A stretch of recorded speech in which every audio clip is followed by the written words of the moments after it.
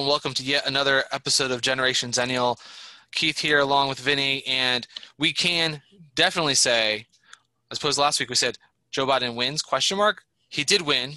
It's official, as long as you listen to every single major news outlet in America and not fringe conspiracy theory sites that apparently only Donald Trump is now listening to.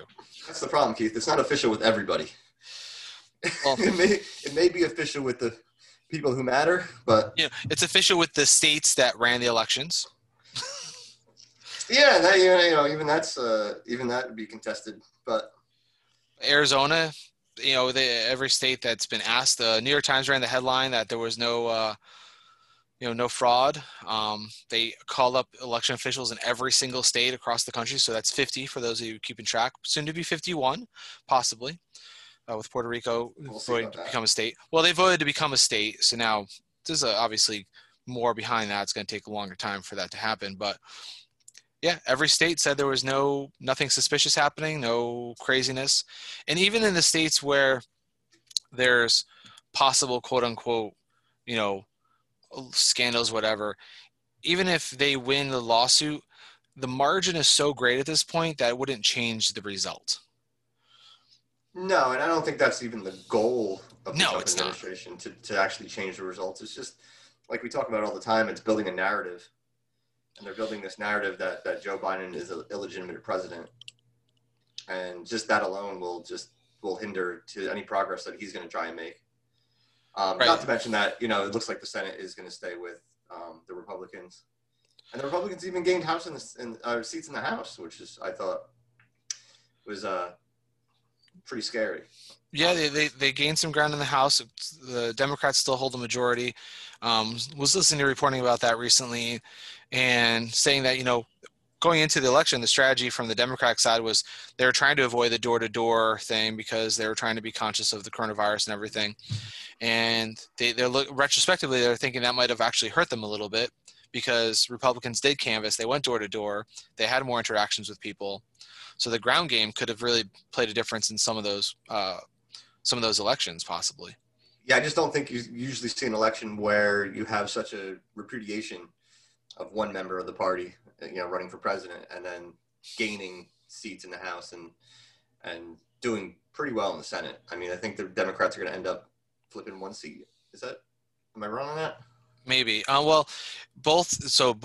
There's 2 seats up for the runoff in Georgia. Right. So all eyes are on Georgia right now because that election, there's 2 seats up in the air and they're both in Georgia and they can go either way. So if the Democratic Party can get enough mobilization down in Georgia to get enough votes out there, you could get them to get 2 blue seats in the Senate, and now you'd have a 50-50 Senate. Right, and I think that's nice pie in the sky thinking from Democrats. I just don't think it's going to happen. I'm still surprised that Biden did this well in Georgia. I'm still surprised that Biden's probably going to win Georgia. They're doing a hand recount, I believe, as we speak. Right. Well, they announced that they were going to do a recount, I think day 2, on Thursday last week. Yeah, I think because it was so close already. It's really close there, and that was before any lawsuits from the administration or anything. So let's not give the administration or Trump himself any credit for that because they had already announced that preemptively before anyone said it, which is kudos to them. But hand counting, oh man. Yeah, I mean, how many votes in Georgia? A lot. I forget. I don't have the map up anymore on my screen. Yeah, a couple million. So, so every county has until I think next Wednesday is the date to report on those.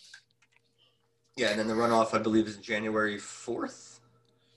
And then, what's funny is the person in charge of the elections in Georgia, not funny, but just a sign of our times, he's actually quarantined right now because his wife tested positive for COVID.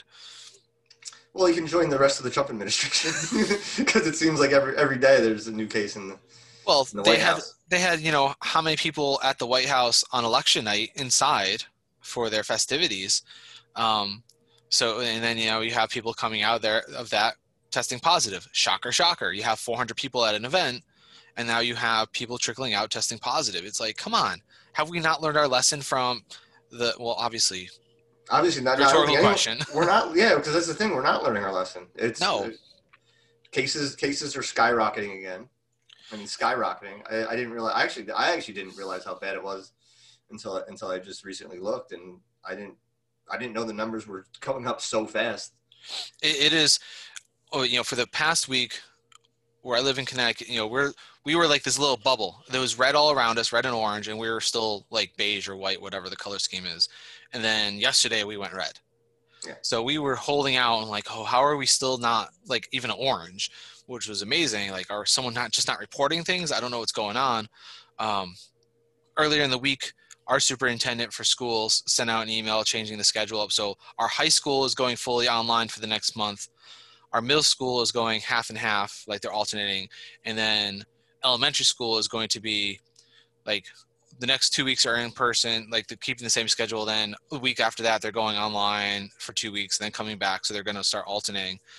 The main reason for a lot of school districts in Connecticut anyways, is again, it's not really the students, because the students, I mean, the science is still showing that younger individuals aren't really getting affected as much as older individuals, and it's on that sliding scale there. But what's happening is a lot of the staff is getting infected. Right. So you have school systems, they just don't have enough staff to keep a building open. So that's why high school is going completely remote, because older students should theoretically be able to handle that learning aspect a little bit better than younger students. They need the more interactive. So our superintendent, she basically was like, our goal is to keep the younger kids in as long as possible because they need it more than the older kids, and we're spread thin for staff. So we're trying to concentrate staff in one direction over another. Yeah, there's a lot of risk reward assessment that you have to do in these kind of situations, and it's a tough call because that is the one thing. Like I said, cases are skyrocketing, but that seems to still be kind of lower than they were. I think we are treating it better, but I think that's going to lead people to have some kind of false sense of security. I agree. And that's right, and that's what I worry about. It's like, oh well, it's not as many people are dying, so it's not that big of a deal. Meanwhile, cases are just going through the roof, and eventually, it's going to catch up. Yeah, we know how to treat it better yet. So if I get sick, it's not that big a deal. That's a bad mentality for anyone to have right now, because I think it's Ohio, right? They're talking about doing a lockdown because they're at capacity in their hospitals. And I was hearing an interview with a medical staff from one of the hospitals yesterday on the news, and one of the things that they use, one of the machines, is also the same machine they have to use during heart surgeries.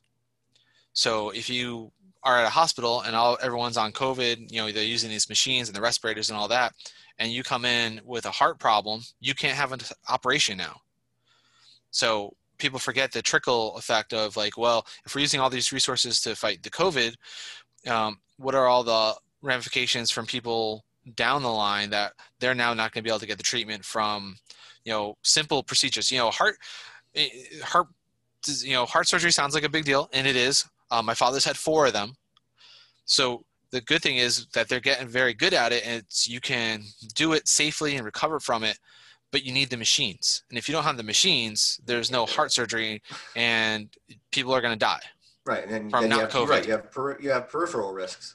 Right. That people aren't even going to recognize. So that's a great point. But yeah, I mean, that's what I really worry about, is that this COVID fatigue that people talk about, and I think for the most part, there were a good number of people who didn't really care about it enough to begin with. Now you have people who are just tired of it, basically, and they don't really care anymore, and that's not a good position to be in. Like, right. I'm tired of it, but right. Everyone's tired of it. Everyone's tired of dealing with it. Everyone's tired of. I'm tired of like having to think about it every single moment when I do something. I come in, I got my hand sanitizer here, spray my hands when I get to my office, clean my hands off every time I sit down at my computer. It's habitual now. I've used half this jar in 3 weeks. I've even heard things that there's even more runs on things like toilet paper and hand sanitizer, and pretty soon that's going to be an issue again. We're going to be out of stock and stuff like that. But it's tough because people are sick of dealing with it, and I'm worried that they're going to get to the point where they're just going to say, I was going to say wash their hands of it, but that's. I would hope they would wash their hands. That would help. Yeah, a lot. That's a good thing, right? So, but yeah, you know what I'm trying to say. That's my biggest concern is that people are just tired of dealing with it, and they're just going to go to a point where we're not going to handle it the way we should be handling it, and that's just going to make things worse. Well, you know, we talk about especially with the holidays coming up. Well, speaking of holidays, let's think about where the spike's coming from. We're less than 2 weeks out from Halloween. Let's think about where that spike, the spike that just made states go completely red. You know, people were getting tired, as you said, the fatigue of it. And I have reports from students that I trust talking about how there were lots of Halloween parties over the weekend. Oh, of course. So it's like, you know, you got kids across and adults probably across the spectrum that said, F it, we've been locked up so long, we're going to go do this. And, you know, we've talked about this, us being quote unquote responsible adults. Compared, like if I was 18, 19, 20, 21 years old, I can't pretend I wouldn't be still going out and still having parties and still doing what I'm doing, because you know, that's what you do at that age, and it's almost the mentality. Nothing's going to stop me. So right, you don't think about the consequences of those actions, because you got your whole life to worry about consequences. Well, you don't even think about them. You don't care about them, because it's not going to happen to me mentality, right? Whereas I think you get older and you realize that, you know, you see enough cases of things where you never thought something could happen to you happens to somebody that thought that something couldn't happen to them, and you realize it happens. It does happen. These things can happen to people. But so the world, this isn't going to be over anytime soon. With the holidays coming up, I think we're going to see more spikes. New York just put new restrictions in, but you can't enforce these restrictions, right? How do you say you can't have more than 10 people in your house? What are the police going to be outside saying count your heads? Yeah, and there's no consequences. I don't think there's, you know, it's not like they're going to start finding people or throwing people in jail for. It's kind of weird that New York said consequences, because Lamont in Connecticut basically said guidelines. He's like, these are the guidelines for gatherings, you know, and it's more of a. I think Cuomo's trying to be a little tougher on, you know. Right, but like you said, how do you enforce how many people in your house? Are you going to go around and do a police? You got to throw people in jail? Are we going to do policing, kind of like the drug state? It's like, come on, you're gonna go around finding people. Use the language, right? You use the language of the scary language that might scare enough people. But no, you know what that does? It's an animosity, because I see it from people I know that live in New York, and I'm scrolling through the social, and all they do is they're mother effing him, because how are you gonna, you know, do this and blah blah. And there's like one meme of like his head peeping through a window. Oh, look who's coming to Thanksgiving. So it's like he's making himself an enemy, really, by saying you have to do this. Not saying people love Lamont anymore in Connecticut, but I just think sometimes it goes to verbiage. You know, I think Cuomo stopped caring about whether or not people like him, because I'm not sure if he's going to run for re-election. I'm pretty sure he's hoping for a cabinet position in the Biden administration. Well, I don't know about that. No, he turned it down. Did he? Because there was talk. We'll see. Well, Cuomo's a character. Like, you know, he's. I remember like a couple months ago, something like it was proposed that he was in consideration for the attorney general position, but then like. That's before the election, though. I read an article that said, you know, he was going to turn it down. Yeah, that was before the election. I don't know if I trust that. Cuomo is a politician, right? Cuomo is a career politician, and the one thing that politicians are really good at are not showing their hand, right? So they'll say a lot of things like, you know, I'm here for the state. I'm the governor of New York. This is what I'm doing. Right. And then all of a sudden that job pops up. And you're like, well, you know, maybe. I know what I said, but you know, this is going to be better for me, and everyone will forget it. It's not like no one in New York State is going to miss Andrew Cuomo. That's for sure. I don't think anyone, even the diehard liberal Democrats are. They're gonna find a replacement for Andrew Cuomo. That won't be difficult. No, not in New York. And like you said, he's not super popular. I think he's doing a lot of good things. He got hammered on obviously the nursing home I don't think anyone named Cuomo is popular, so Mario Cuomo was immensely popular. I guess so. Like, Yeah, but then everyone's getting upset. Oh, I can't believe you're going to rename the Tappan Zee Bridge after him. He was immensely popular. He was an immensely popular know. politician. Like, even especially for a Democrat, and living in lower upstate New York. Do we have to rename the tap though? I just like calling it the tap. You can still call it the Tappan Zee Bridge if you want. The sign still says Tappan Zee Bridge. Does it? I think one of the signs leading up to it still says Tappan Zee. Like, I don't think they changed all the signs. Oh, like the road signs. Yeah, the road signs. Yeah, probably. They haven't really changed the road signs. But it is technically a brand new bridge. It's not the same bridge, so it's not like they renamed the bridge. It's a brand new bridge. Brand new bridge. And it is a beautiful bridge. It is a nice bridge, and that bridge had issues. I don't know if you had to travel over that bridge a lot. Yeah, well, my brother-in-law lives just on the other side over in Nyack. Well, no, Rockland now. He lives in Rockland now. So yeah, we travel over there. Well, when we visited people. Right. Back in the before times. In the before times, we would definitely drive over that bridge. So yes, I'm very familiar with that bridge. I do. I remember when I was young for the first time going over that and seeing like their Jersey barriers with the big machine that moves the Jersey barriers back and forth. Because they're all the small ones, and the machine just drives over and just shifts them from one side to the other. Yeah. I was like, that is so cool. Also, so stupid now that we think about it. Because we didn't make a bridge big enough to accommodate all the traffic. Well, yeah. I mean, I'm not sure what year that bridge was built, but. Oh, well, And it's a huge bridge too. Like it's like one of the like biggest spans they could find. Oh, the span, yeah. Oh, yeah. The span of the bridge is huge. It just wasn't wide enough to accommodate the traffic coming across it. But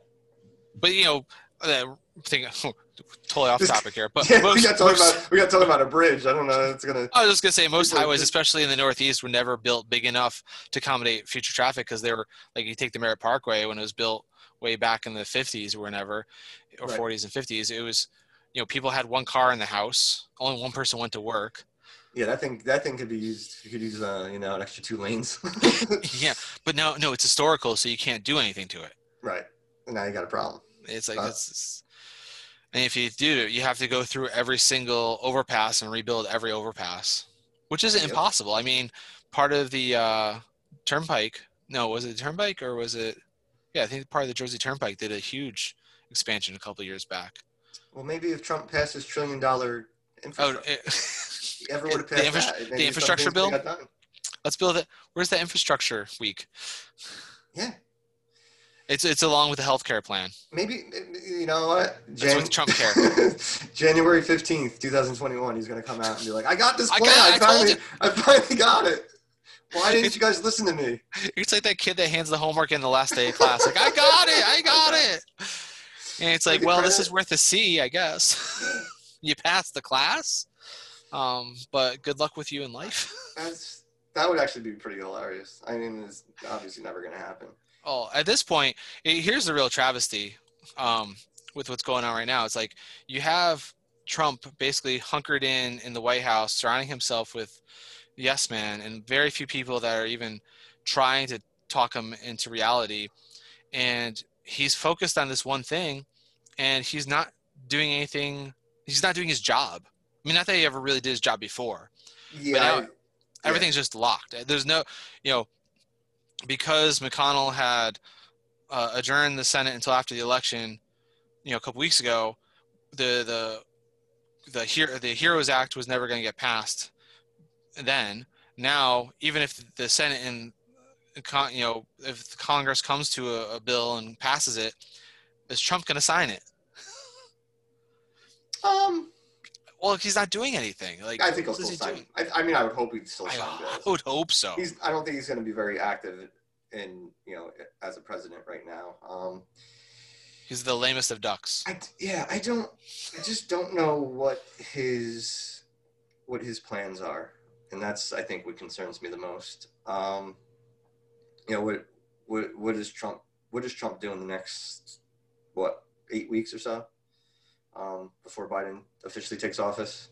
You act like he has plans. I'm still upset that I'm not going to see a concession speech. And I mean, we talked about this last week, and I knew he wasn't going to concede. and he wasn't going to give a concession speech. But I still want to hear what that. I just want to see what that looks like, right? I want to go to an alternate reality and see what that even looks like. What Trump looks like being like, yeah, you know what, I lost. He's not going to do it, but I want to see it. I just want to see that. I forget who it was. I read the article the other day. It was a former staffer. I forget who it was now. But they're like, basically, hey, once he goes to Mar-a-Lago for Christmas, don't expect him to come back. Yeah. I can totally see that. It's fine. Stay there. Make Mar-a-Lago a sovereign nation. It might be better for the country, to be honest with you. I mean, yeah, right. If the president isn't doing his job, it might be better for the country. That's sad, but it could be true. And also, the real scary part is, though, he has fired some people since the election day. He's gone on a firing spree. So is he trying to position more loyalists into his branches to help try to, fight this fictitious voter fraud thing and help prolong it? Because you've seen it over the 4 years. He's always been like ousting people that have been even questioning anything he does and just trying to find loyalists to put in those positions every single time. Yeah, and I think that's what scares a lot of people. I know it scares me a little bit.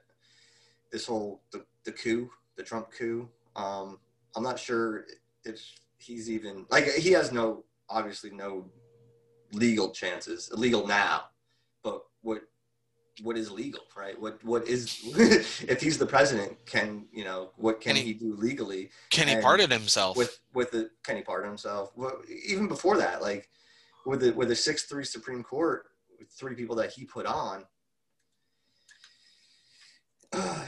it's a little worrying, right? And you think this is impossible, but how many impossible things has he done that you didn't think was going to happen? Like even getting elected, I didn't think was possible. And now, yeah, when it comes to him, later, I don't put anything. You can't count anything out, right? You really can't count anything out. And I think a lot of people are sitting back saying this is, and even us, we're like, this isn't going to happen. It can't happen. There's no way it's going to happen. But anything can happen with him. Anything could happen. Literally, anything could happen. I'm trying to imagine things that he could do with these, even holding up these recounts or throwing out votes, and then if it does get to the Supreme Court, that's a scary thought. He put 3 people on there, right now. To be fair to the Supreme Court, it seems like they are ruling with some kind of non-loyalist ideologies, right? They are following what they think is the law, at least. Well, early, the Obamacare is up in the court this week. And that won't get decided until the spring, though. Right, but early grumblings already seem like they're going to uphold it. Yeah, because they're realizing, well, at least they're saying, and I think John Roberts is believe it or not, is saving a lot of this, being the justice. They're basically getting together and saying, listen, our job is not to write the laws, and this because Congress couldn't overturn this act, they want us to do it, and that's not our role, right? Right, and that's true. Because they're really not coming. I don't think they're really coming with anything that's saying that this is unconstitutional, right? You had the mandate that got ruled a tax, so right. Yeah, they said you could use it as a tax, but you can't use it. They can't force people to buy it because that's not constitutional. But it is. And now you take that away. So what are you fighting against? Right. So, and then also too about I heard things about piecemealing the law, and we've already piecemealed the law, so it's not like you can just throw the whole thing out. That's not right. That's not our role. And so much of it is so many things about the law everyone likes across the board. We talked about this last week, I think, where if you poll any person and ask them about individual things within the law, they like it or they use it, and it's something they use every day. So to strike it all down would hurt so many people on both sides of the aisle. Especially now, right. during the middle of a global pandemic, taking away people's healthcare isn't really a good idea right now. Right. Oh, we're gonna take away healthcare. Oh, by the way, now you have COVID. Congratulations. Yeah. Good luck. Now, it won't be COVID that kills you. It's going to be the crippling debt that you can't afford to pay back, the hospital bills that saved your life. which is still insane to me that that's even a thing that exists and exists a lot in this country is medical bankruptcy. It's just something Oh, that should but never happen. there was a meme I saw yesterday that really kind of hit the nail on the head with this one. It's like, they always say how in Europe people live longer and they drink wine every day. Oh, actually, it was universal healthcare that was causing it the whole time. I saw that too because I think you posted it. Yeah. I was just like, I saw that too. I was like, oh Yeah, yeah, it was my feed. yeah, Keith posted that. I was like, yeah, it's funny how when you have universal healthcare, when people have access to healthcare, they live longer. Well, also too, it helps everybody down the stream too. The country is incentivized to keep people healthy.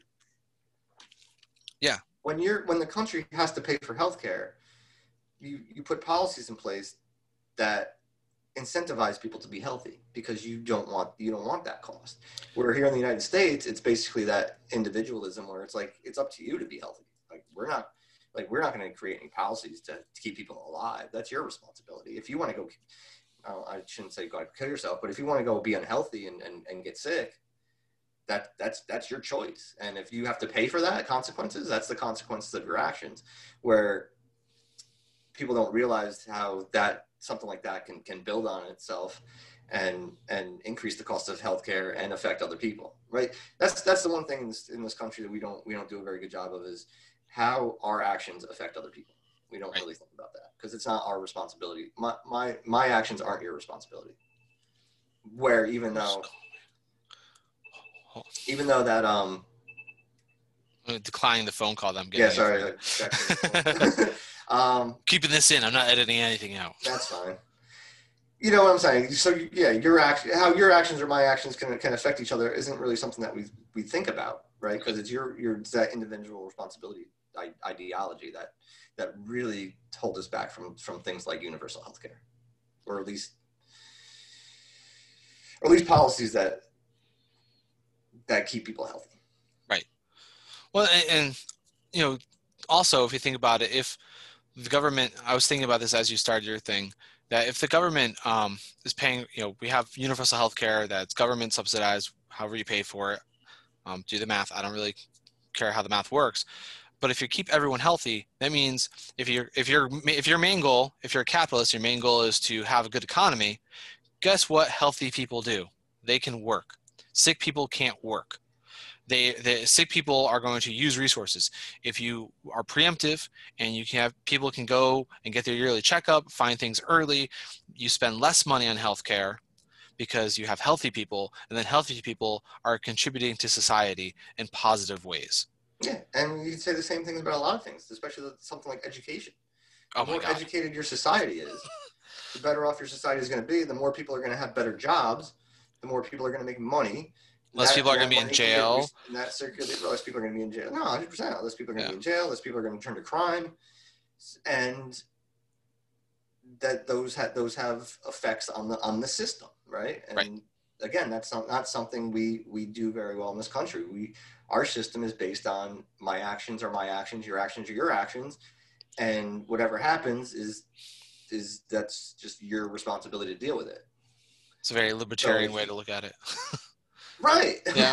Like libertarians, well, personal responsibility. I take care of me, you take care of you, and that's it. I'll help you if you ask for help. It's not a great system. It sounds great, right? Because and that's the issue. It sounds great. It sounds amazing, right? Oh, I don't have to worry about anybody else but me. And as long as I do what I need to do, I'll be successful and I'll live a good life. But that's not the case. It's just not the way things work. It's if you look at the history of civilization as a whole, even we wouldn't be a civilization if that's the mentality we took from the beginning. If you had one family over here walking, through the forest and one family over there, and they just kept it being their own family the whole time, we would never create a civilization. But it's when those individual groups came together and decided, hey, if we hunt together, we can hunt bigger game and feed more people longer. And now, hey, we can till the fields together and we can share this labor, that we became society. We only became a civilized people because we worked together. I don't know why in this modern day we become individualism when we forget the fact that it's what working together is how we got to be a civilization in the first place. We wouldn't have cities and towns and anything we have around us if our great ancestors, I'm not going to say as many greats as it needs to be, but going back 10,000 even more years ago, didn't come together to work as a community. Yeah, and I just went way back. I'm sorry. No, it's fine. And I'm just,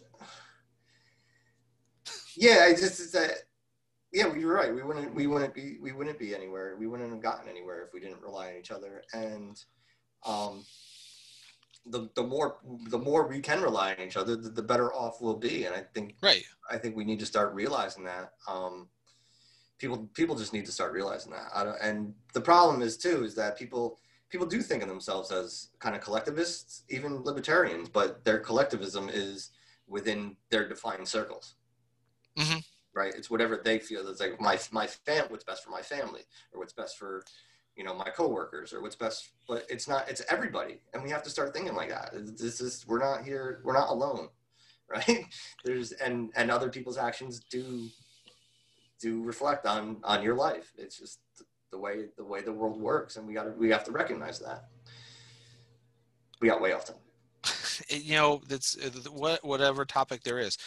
Our topic was how Trump is an idiot. And then I think that's every week's topic, and it just devolves from there. And then it turns into libertarianism. And so going back to, I think something you said earlier, is the real danger, the real reason why we need, the reason why we need a real concession. Again, we've talked many times how we probably will not get an actual concession, but the country needs a concession, because if we don't have a real concession, you're going to have all these people that are trumpeters that are not going to accept the election results. Right, this is by design, right? It's totally by design, and it's what's going to hurt our country, because what's going to happen? There's a couple scenarios. Is that Biden takes office, whatever, that's going to happen. But you're going to have a large part of the country that's still going to be upset about it, and you're going to have people within the Republican Party that are going to try to continue to ride the Trump train, and then in 4 years, well, really in 2 years, when the next election cycle starts, you're going to have Republicans trying to ride Trumpism to become the next president. Or you might actually have Trump come back to ride it again to be reelected for a second term 4 years down the road. Yeah. Which is why he wants to pardon himself. Well, yeah. Because if he's in jail, he can't do that. And let's not kid ourselves at all. I don't think Trump is going to actually go to prison. I mean, he probably should go to prison. But we don't do a very good job of holding wealthy people accountable in this country. I was going to say, rich people don't go to jail. They get house arrest. Yeah, and even then, he'll run for president from his house. And still get 70 million votes somehow. Because, like I said, now he's, and I'll have a cooking show with Kanye West. This whole thing, this whole Trump coup is about delegitimizing Biden. Right. So now Mitch McConnell, who we talked about, is probably going to still lead the Senate. Everything that comes through, he can say, "Listen, we don't know. He's like, we don't know if he's a legitimate president. Why are we going to trust anything he says?" And he can just say that to the close to 50% of the people in this country. And those 50% of the people are spread out across the country, right? And they have their clusters, and the other 50% seem to have their little clusters. Because you look at the votes, where the votes are located, and the country is still splitting apart, right? This is not the country coming together and vote and getting behind Joe Biden. No, there's still a lot of division in this country, and that's only getting bigger. And what is that going to look like in 4 years? Yeah. Oh, the only thing that happened was we had more people mobilized to get out and vote because they were able to have easier access to voting, and that proved to be victory for Joe Biden. But I've said it before, and I'll say it every time: the more democracy we have, the more liberalism you're going to see, as opposed to conservatism. Now, I agree with you on that one. Now, can we get to a point where we actually start getting towards a leftist ideology? That's going to take some time. But again, the more people you mobilize and the more people are involved in democracy and the more people you educate, it's a possibility, and that's good news for the country. So, Well, so here's an interesting thought then, because we have so you might call us what we have as a representative democracy, really, because most things that we get voted on, you and I don't get to vote on. It's the people that right, we yeah, vote to yeah. represent us vote on it. But Well, that's another meme we can get only into. in one House of Congress is that really true, because only in the House of Representatives do we have more of a true representation in numbers wise of the population. You put gerrymandering aside for a second. You have a number of people in the Congress are reflected based on population density within different parts of the country. Versus in the Senate, every state gets 2 senators. Right. So when you have a state like Montana that has the same representation as California or New York, how is that representative democracy? Yeah, we've talked about that plenty of times. We need to. So when does that change? We need to combine. I would love to see some states just combine. I think that's the idea. Well, that's the ideal scenario. It's not going to happen, because who's going to vote for less representation, right? Right, but who living in the Dakotas are going to say, yeah, we should only be one state, honestly, because there's only so many people here.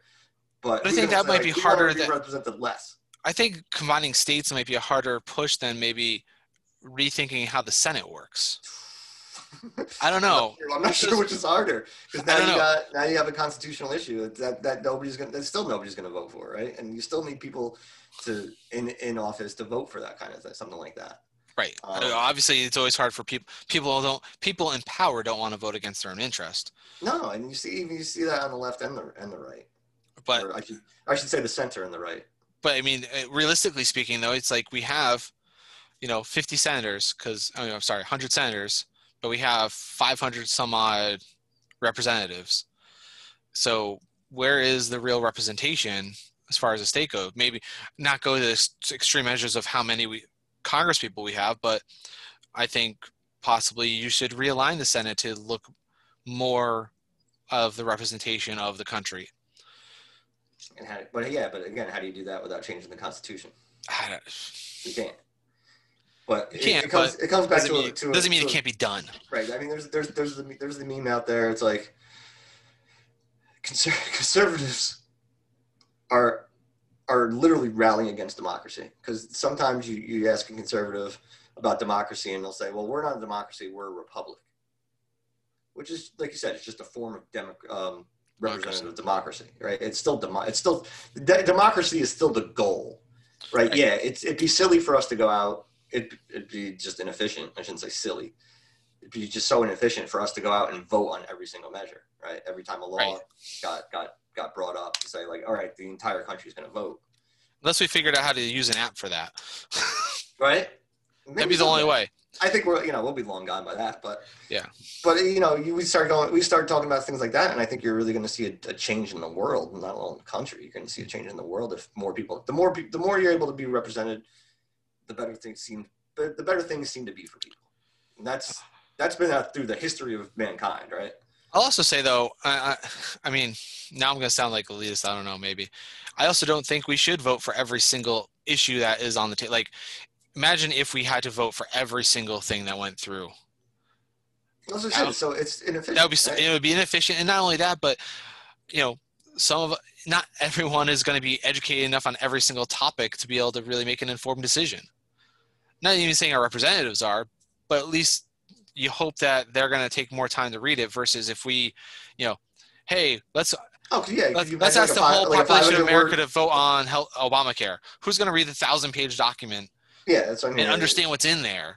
Like, if you don't understand legalese, if you can't read beyond a 5th grade reading level, And then you can have people who are going to use that to their advantage and lie to people. That happens already. Well, England, look at England, and Brexit was a great example of how people got lied to, and they were totally sold, and all the propaganda. And it was like, yeah, this should be good for us, and it doesn't really seem like much has changed over there.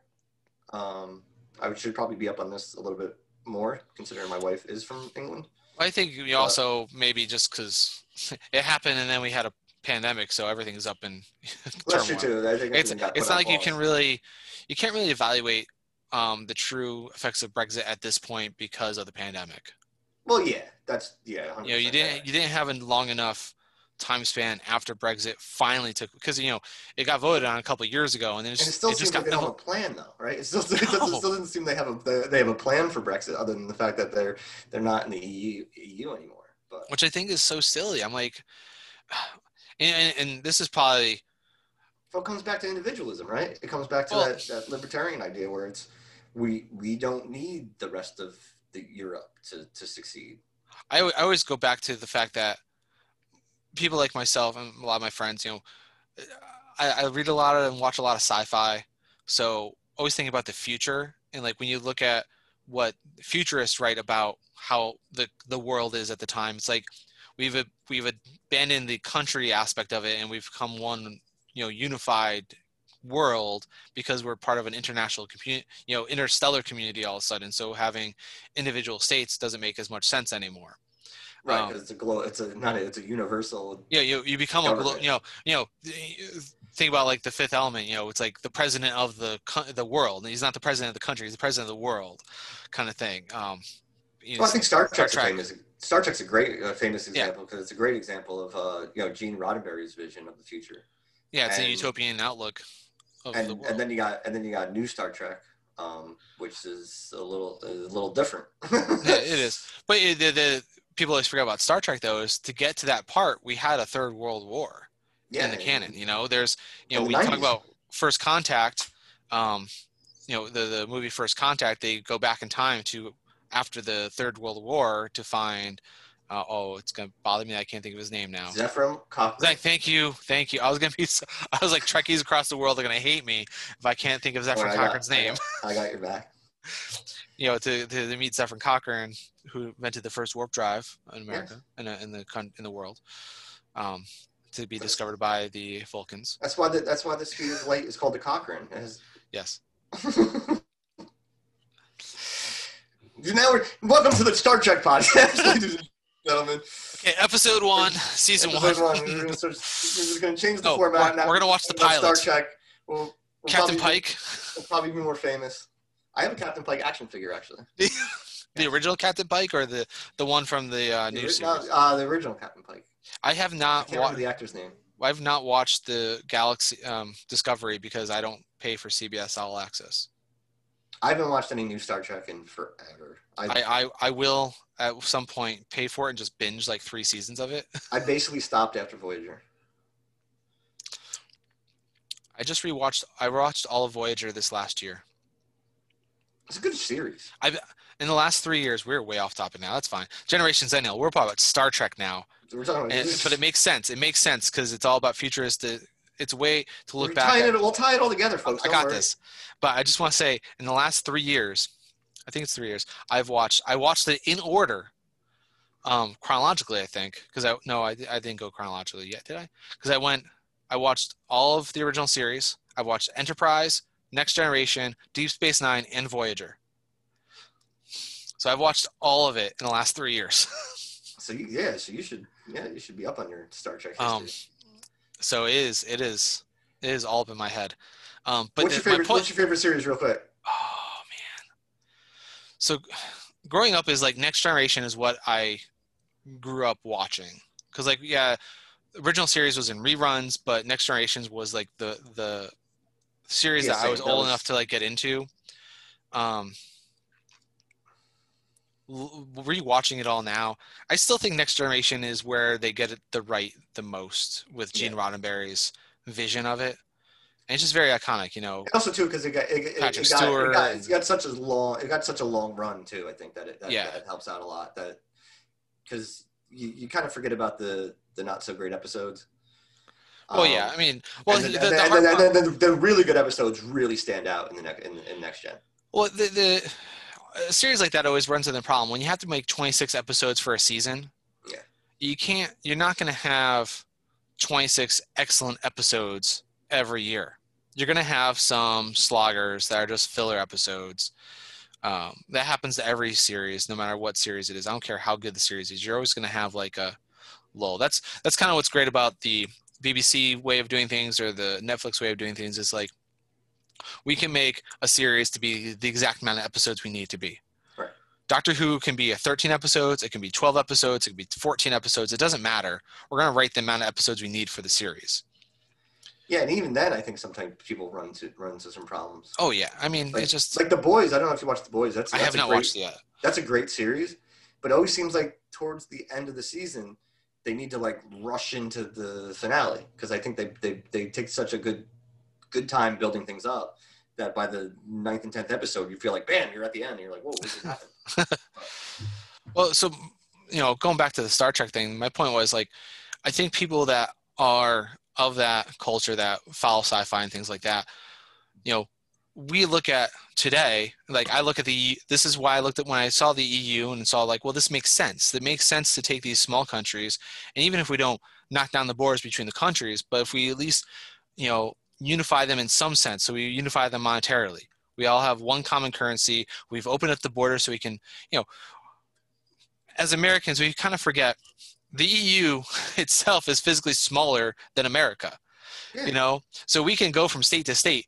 Really, our states are like their countries. Luxembourg is smaller than Rhode Island. I mean, yeah, and even the EU doesn't have as much power as the federal government here. No, but so it's just the idea of that we can go. It's that idea, yeah. The idea is like, okay, we've had our wars against each other, whatever. Now we're unified in some sense. We're not going to fight each other. We can freely cross borders between each country. And you know what? Because of that, let's have a unified system of commerce. So we're not like every time we, again, I went to Luxembourg for a week. Luxembourg is a poster stamp of a country, and it's very easy to drive less than an hour and be in France or be in Germany from the center of Luxembourg. Yeah. So, think of the idea of like if I had to go from Connecticut to New York and exchange my money to buy something all of a sudden. It'd just be a mess. Or even like cross a border where it was like you need to stamp your passport. Right, which it was. So the EU makes sense to me, especially as a futurist thinking about, where do we look in 100 years from now? Of course, it makes sense for it to be a unified area. And I don't kid myself. It's not like anytime soon we're going to be like one president for the whole world. That doesn't make sense anyways at this point. But if we ever become part of an interstellar community, not until the Vulcans come. Not until the Vulcans come, or depending on which sci-fi series you go by, whatever interstellar. And you forget all these ideologies about coming together and stuff too. We're pre-internet, right? Like these ideas happened before the internet, and what the internet has done is it's made this world so small. Yeah, and I think for all the negatives that the internet has caused, I still think the internet is one of the greatest inventions for mankind, just because it has allowed us to communicate with each other. It's allowed people to see how the rest of the world works. Allowing us to do this right now. Allowing us to get our. We're two knuckleheads on a computer getting our message out there to whoever wants to listen to it, which is amazing. Like, but the downside to that, though, I mean, I'm always going to bring the negative. I have a career being the naysayer in meetings. By the way, I have in my entire professional life, I'll always be the person in a meeting to come and be like, "Hey, don't forget about this thing that we can't forget about because this is the negative part of what we're talking about." Well, people need that. People don't like it sometimes when I'm in a meeting, but it's like, guys, you can't. We got to make sure we check these boxes first. The downside to the internet, especially what's happening right now in pandemic land, is we were talking earlier about going to remote schooling. That's great and fine for universities because usually you're going to have the money and the bandwidth to do these things, and you're going to have students that can afford, either already have computers and can afford the bandwidth or whatnot. What's really happening, especially in public school systems, is you're having a very big you're going to have a very big learning gap this year between people that live in towns like my town, where you have every kid was issued a machine. My kid they just took his old Chromebook and gave him a tablet yesterday. It's a brand new Acer tablet running the Chrome OS for them to do their work on. So every kindergartner through high school has a device that's issued by the town, and my town's probably mostly middle class, so a lot of people are going to have internet access. But you have rural, not only just rural areas, but also inner cities where you have big internet gaps where either in rural areas, just where the internet was never run because it's too expensive to run it to that one farmhouse. Right. And, or even in some urban areas where, you might have bought that house just on the other side of the line of where the fiber ends. And so you don't have high-speed internet at your house because you're a block away from where it ends. Well, not to mention, monetary Oh, blocks to this that's thing the next too. part is like the people that can't even afford it. Right. So you have families that can't afford it. So I've heard so many stories in the past couple of months about families that pack up the car and they drive to the library, they drive to the McDonald's, and they hop on the Wi-Fi while they're in the parking lot so they can download the video lessons and then drive back home to watch them on their computers later. You say that. I've heard of teachers having to do that. Teachers, I've heard of people that are professionals that have to do that. Yeah. Because they like that example they bought the house and they found out their house is on the wrong side of the internet line. Right. And maybe the positive will come out of this is that we do get a wider I'm losing the word. Well, this is where it needs to become a utility. Yeah, right. Well, I don't know what. I don't know what word starts with. How many syllables?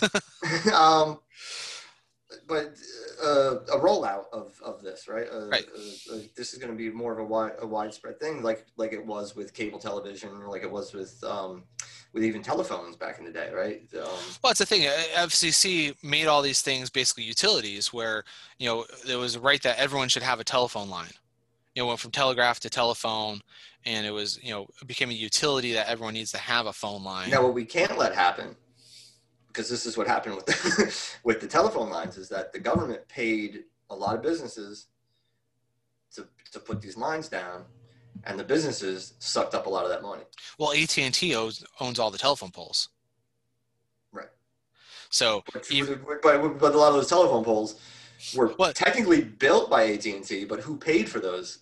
Well, that's my point, though. Is like, so even if you're now, and I don't know if they own all of them now, but at one point they basically AT&T owned every single telephone pole in the country. And if you were a company and you wanted to run lines in the town, you had to pay money to AT&T to run lines on their poles. Right. So they were just raking in money from that. I think other countries have a really good way of dealing with like the cable rollout. I think that was the word I was looking for too, was rollout. Rollout. Okay. The fact that these cable companies put cables in the line, but for other companies to use them, they just have to pay a small fee to that company who put the lines down, right. Which I think is a great way of running things because, I don't know how it is where you are, but having no competition in cable is something that it's gonna end up killing cable, because now the competition isn't coming from other cable companies, it's coming from internet streaming sources and other avenues that people can take to get their entertainment. So they don't necessarily need cable. But you still need the cable internet, though. You still need the wire coming to your house. So even though you're not using cable TV, you still need to get it somehow. That is true. So, but there are options. There are definitely more options for internet than there are for cable, though, right? Because it's not just cable. You can get slower. So this is something I actually talk about 101 sometimes when I used to teach 101, is that the way it works is, so in your town, wherever you are across the whole country, you have probably the option of one phone line in your house and one cable company.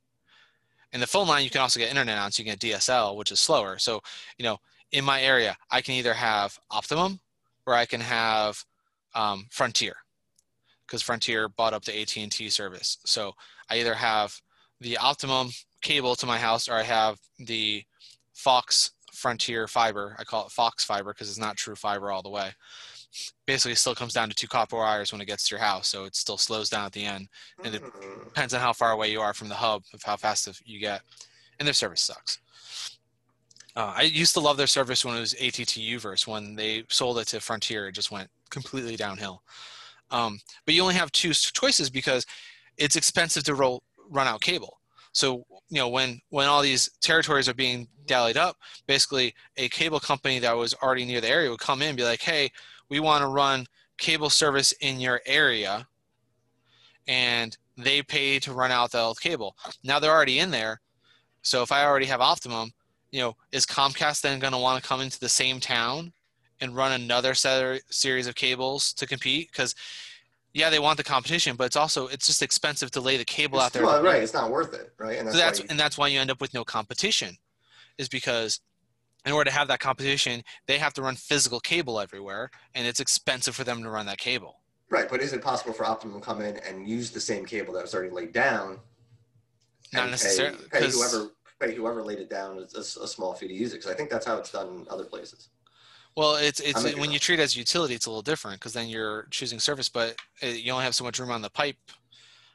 You'd have to rerun, but the problem is we already have the cable run. In order to do something like that, you'd have to tear up cable and rerun all new stuff. In order for they would be able to just use the existing cable?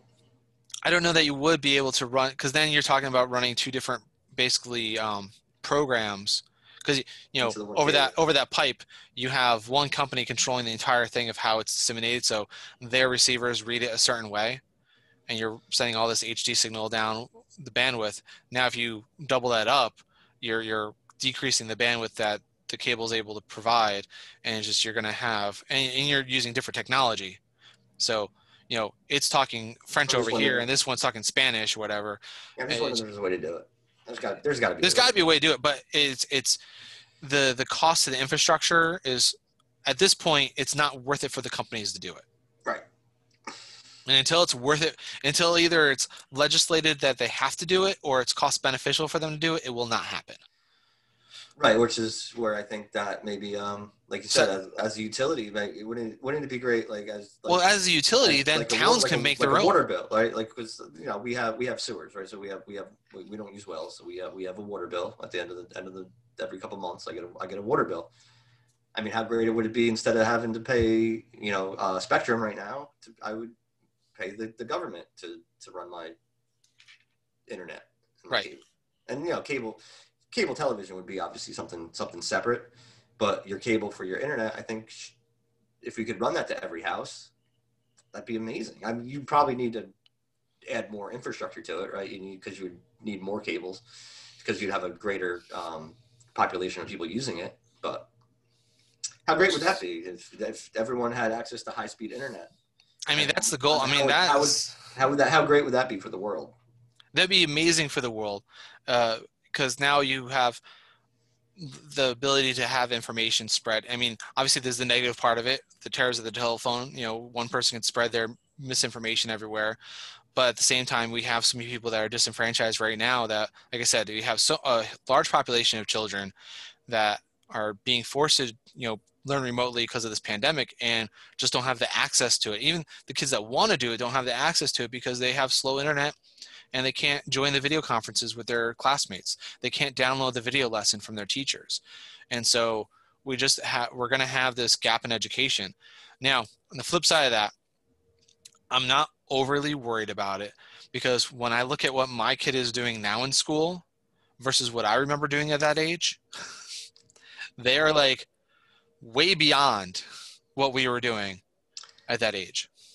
Yeah, so I think they're going to catch up. That's a common thing. I don't think a lot of people realize is that how even school advances and like that, and we didn't learn as much as the younger generation learns in school, and we learned how to scribble in kindergarten. He was learning to write words, right? And well, even that in the previous generation, right? I mean, I've seen jokes about like old high school math tests from like the 40s and the 30s, and a lot of it was like long multiplication. Yeah. A lot of that was because, right, you didn't have calculators. You were using a slide rule or whatever. Right. So it was like, it was a lot easier to learn. But now my kid is like sitting here doing math questions with me every day. He's like, oh, let's do my math. And yeah, in sixth grade, by sixth grade, he's gonna be doing calculus. Right. It's gonna be crazy, and I'm gonna be like, crap, I forgot all my calculus. Now I got to brush up on this because I don't remember sine and cosine anymore. I used to be really good at math. What happened? No, you forget. I've forgotten so much math. Oh, man. My wife's a math teacher, so I probably shouldn't. But. Just as long as we don't have to do the new math. Oh, stop! Don't be one of those. The new math. The new math is better. Is it? Yes. I know it doesn't seem better because you don't understand it. I understand the concept, and I learned it at one point, and I understand why it's a thing, because it helps you think about it more Right. broadly. Instead It of helps people just doing it, understand you understand numeracy. why you're doing it. Right. And I get that, and I understand that. But I also just like be able to stack numbers on top of each other and do a subtraction problem. Bam, that's done. And like, It's easy. It's done. I don't have to worry about it. here's my numbers. Let me multiply these, and I'm done. What's the thing? You're eventually going to be able to do that if you do the new math, but the new math. But yeah, but that's the idea too. Is that there's so many people out there that just say like, oh, I don't get math. I don't understand math. And how many people would have gotten math if they learned it the way they're learning it now? Hopefully more. The problem is it's the adults helping their kids with their homework going, I don't understand any of this. Well, the other problem too is, and we learned a lot in education in the last 100 years, thankfully.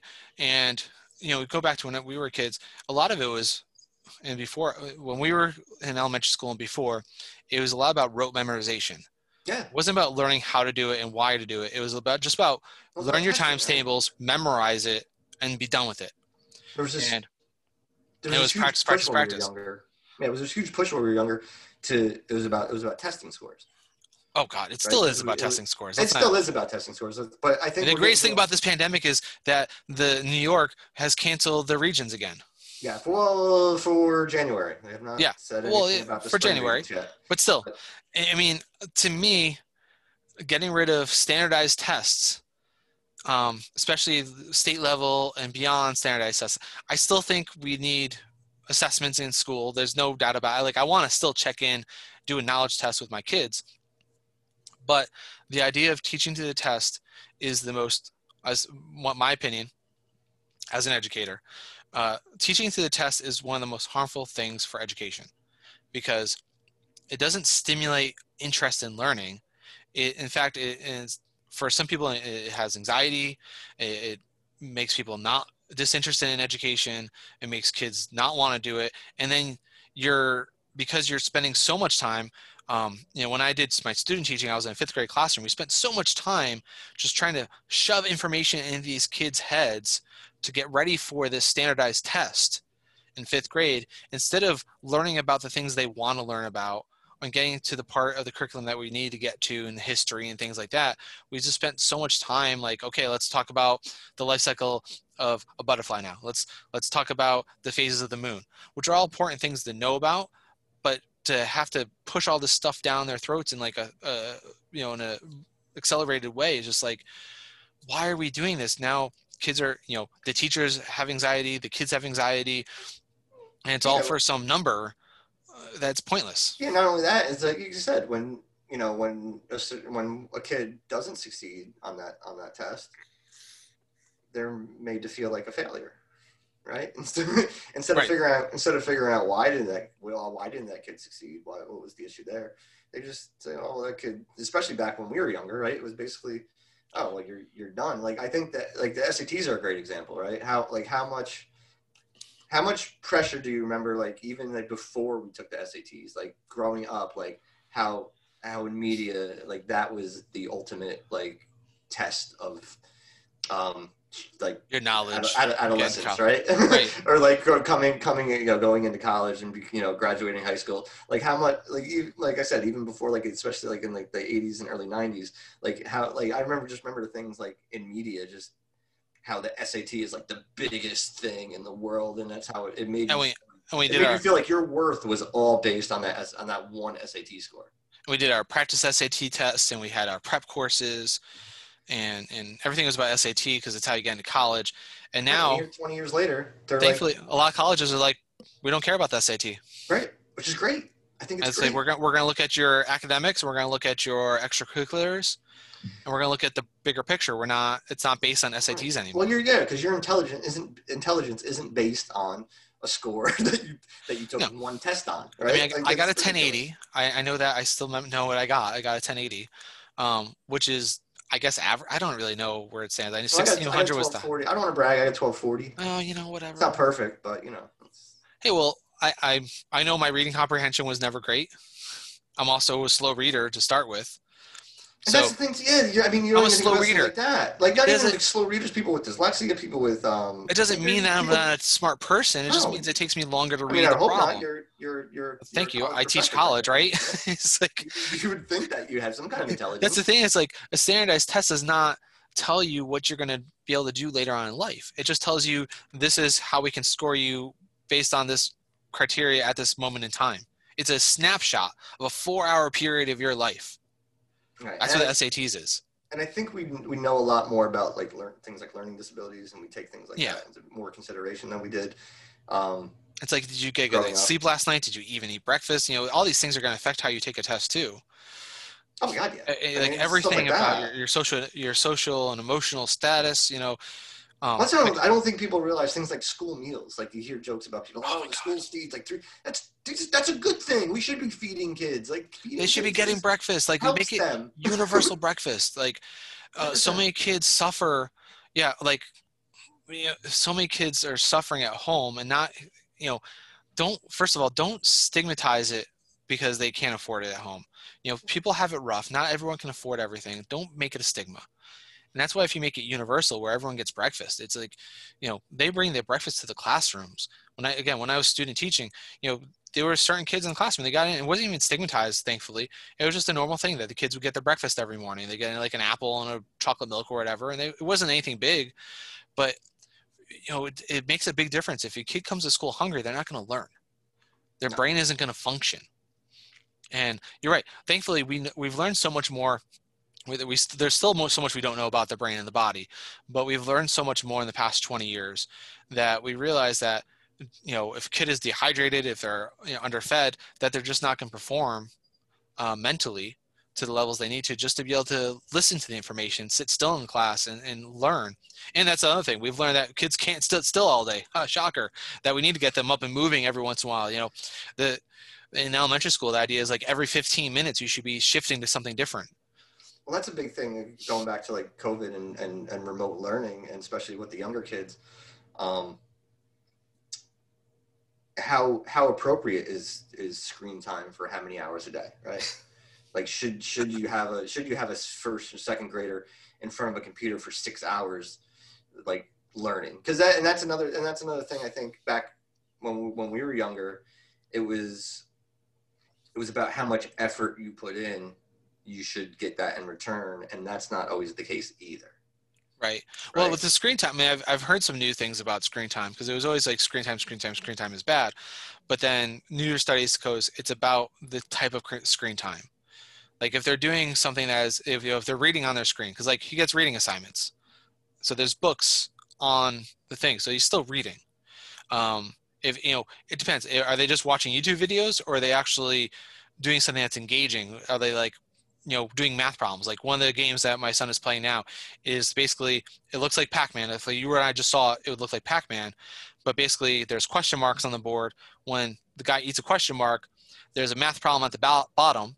And then the ghosts have different answers in them. And you have to go eat the correct ghost. That's cool.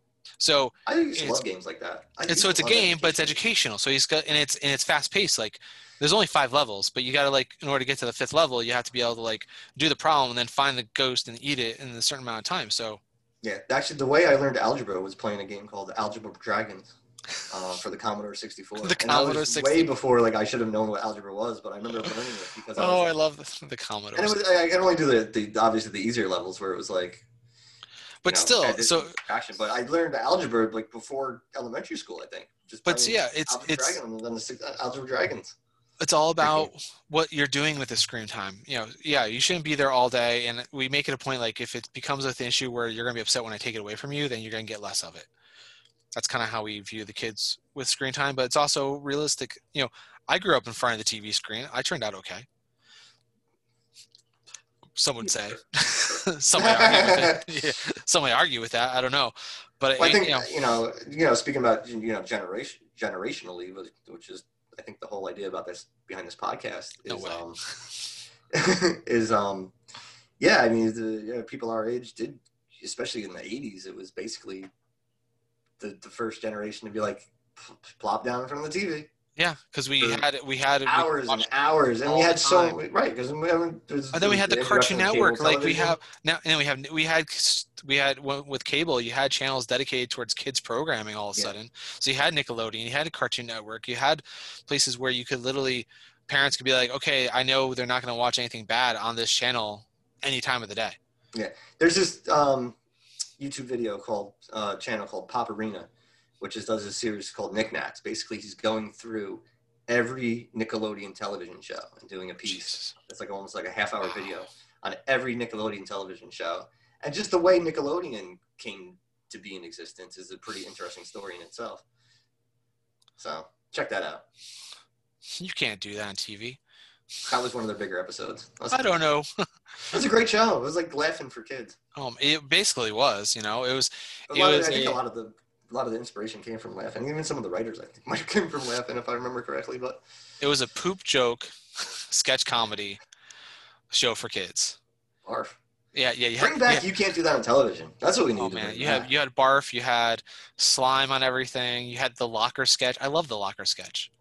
Well, that came from Laughing, right? Right, yeah. Remember Laughing with the cubes, the joke wall at the end of the episode. Right. So they basically it was basically Laughing for kids. Right.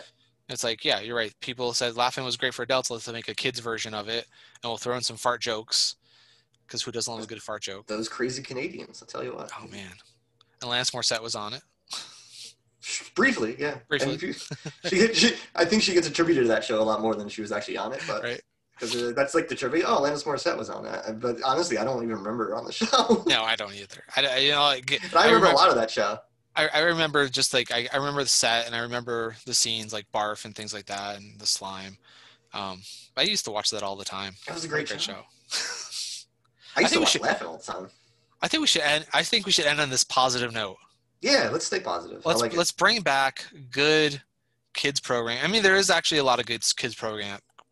As a parent who has to sit down and watch kids programming, there is some good stuff out there. As a 40-year-old man without any kids, I will say there's some really good kids programming out there, especially on the Cartoon Network. Like, I kind of stopped watching Adventure Time for a while, but that was a good show. Hey, I love Big City Greens. I haven't heard that one.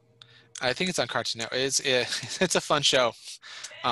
Teen Titans Go was amazing. I love the movie. I just love that show. But Big City Greens, I highly recommend. It's a fun show. All right, so positive note. Kids programming is still good. It's good, and what's great about kids programming, good kids programming will always have jokes that are good for kids and adults.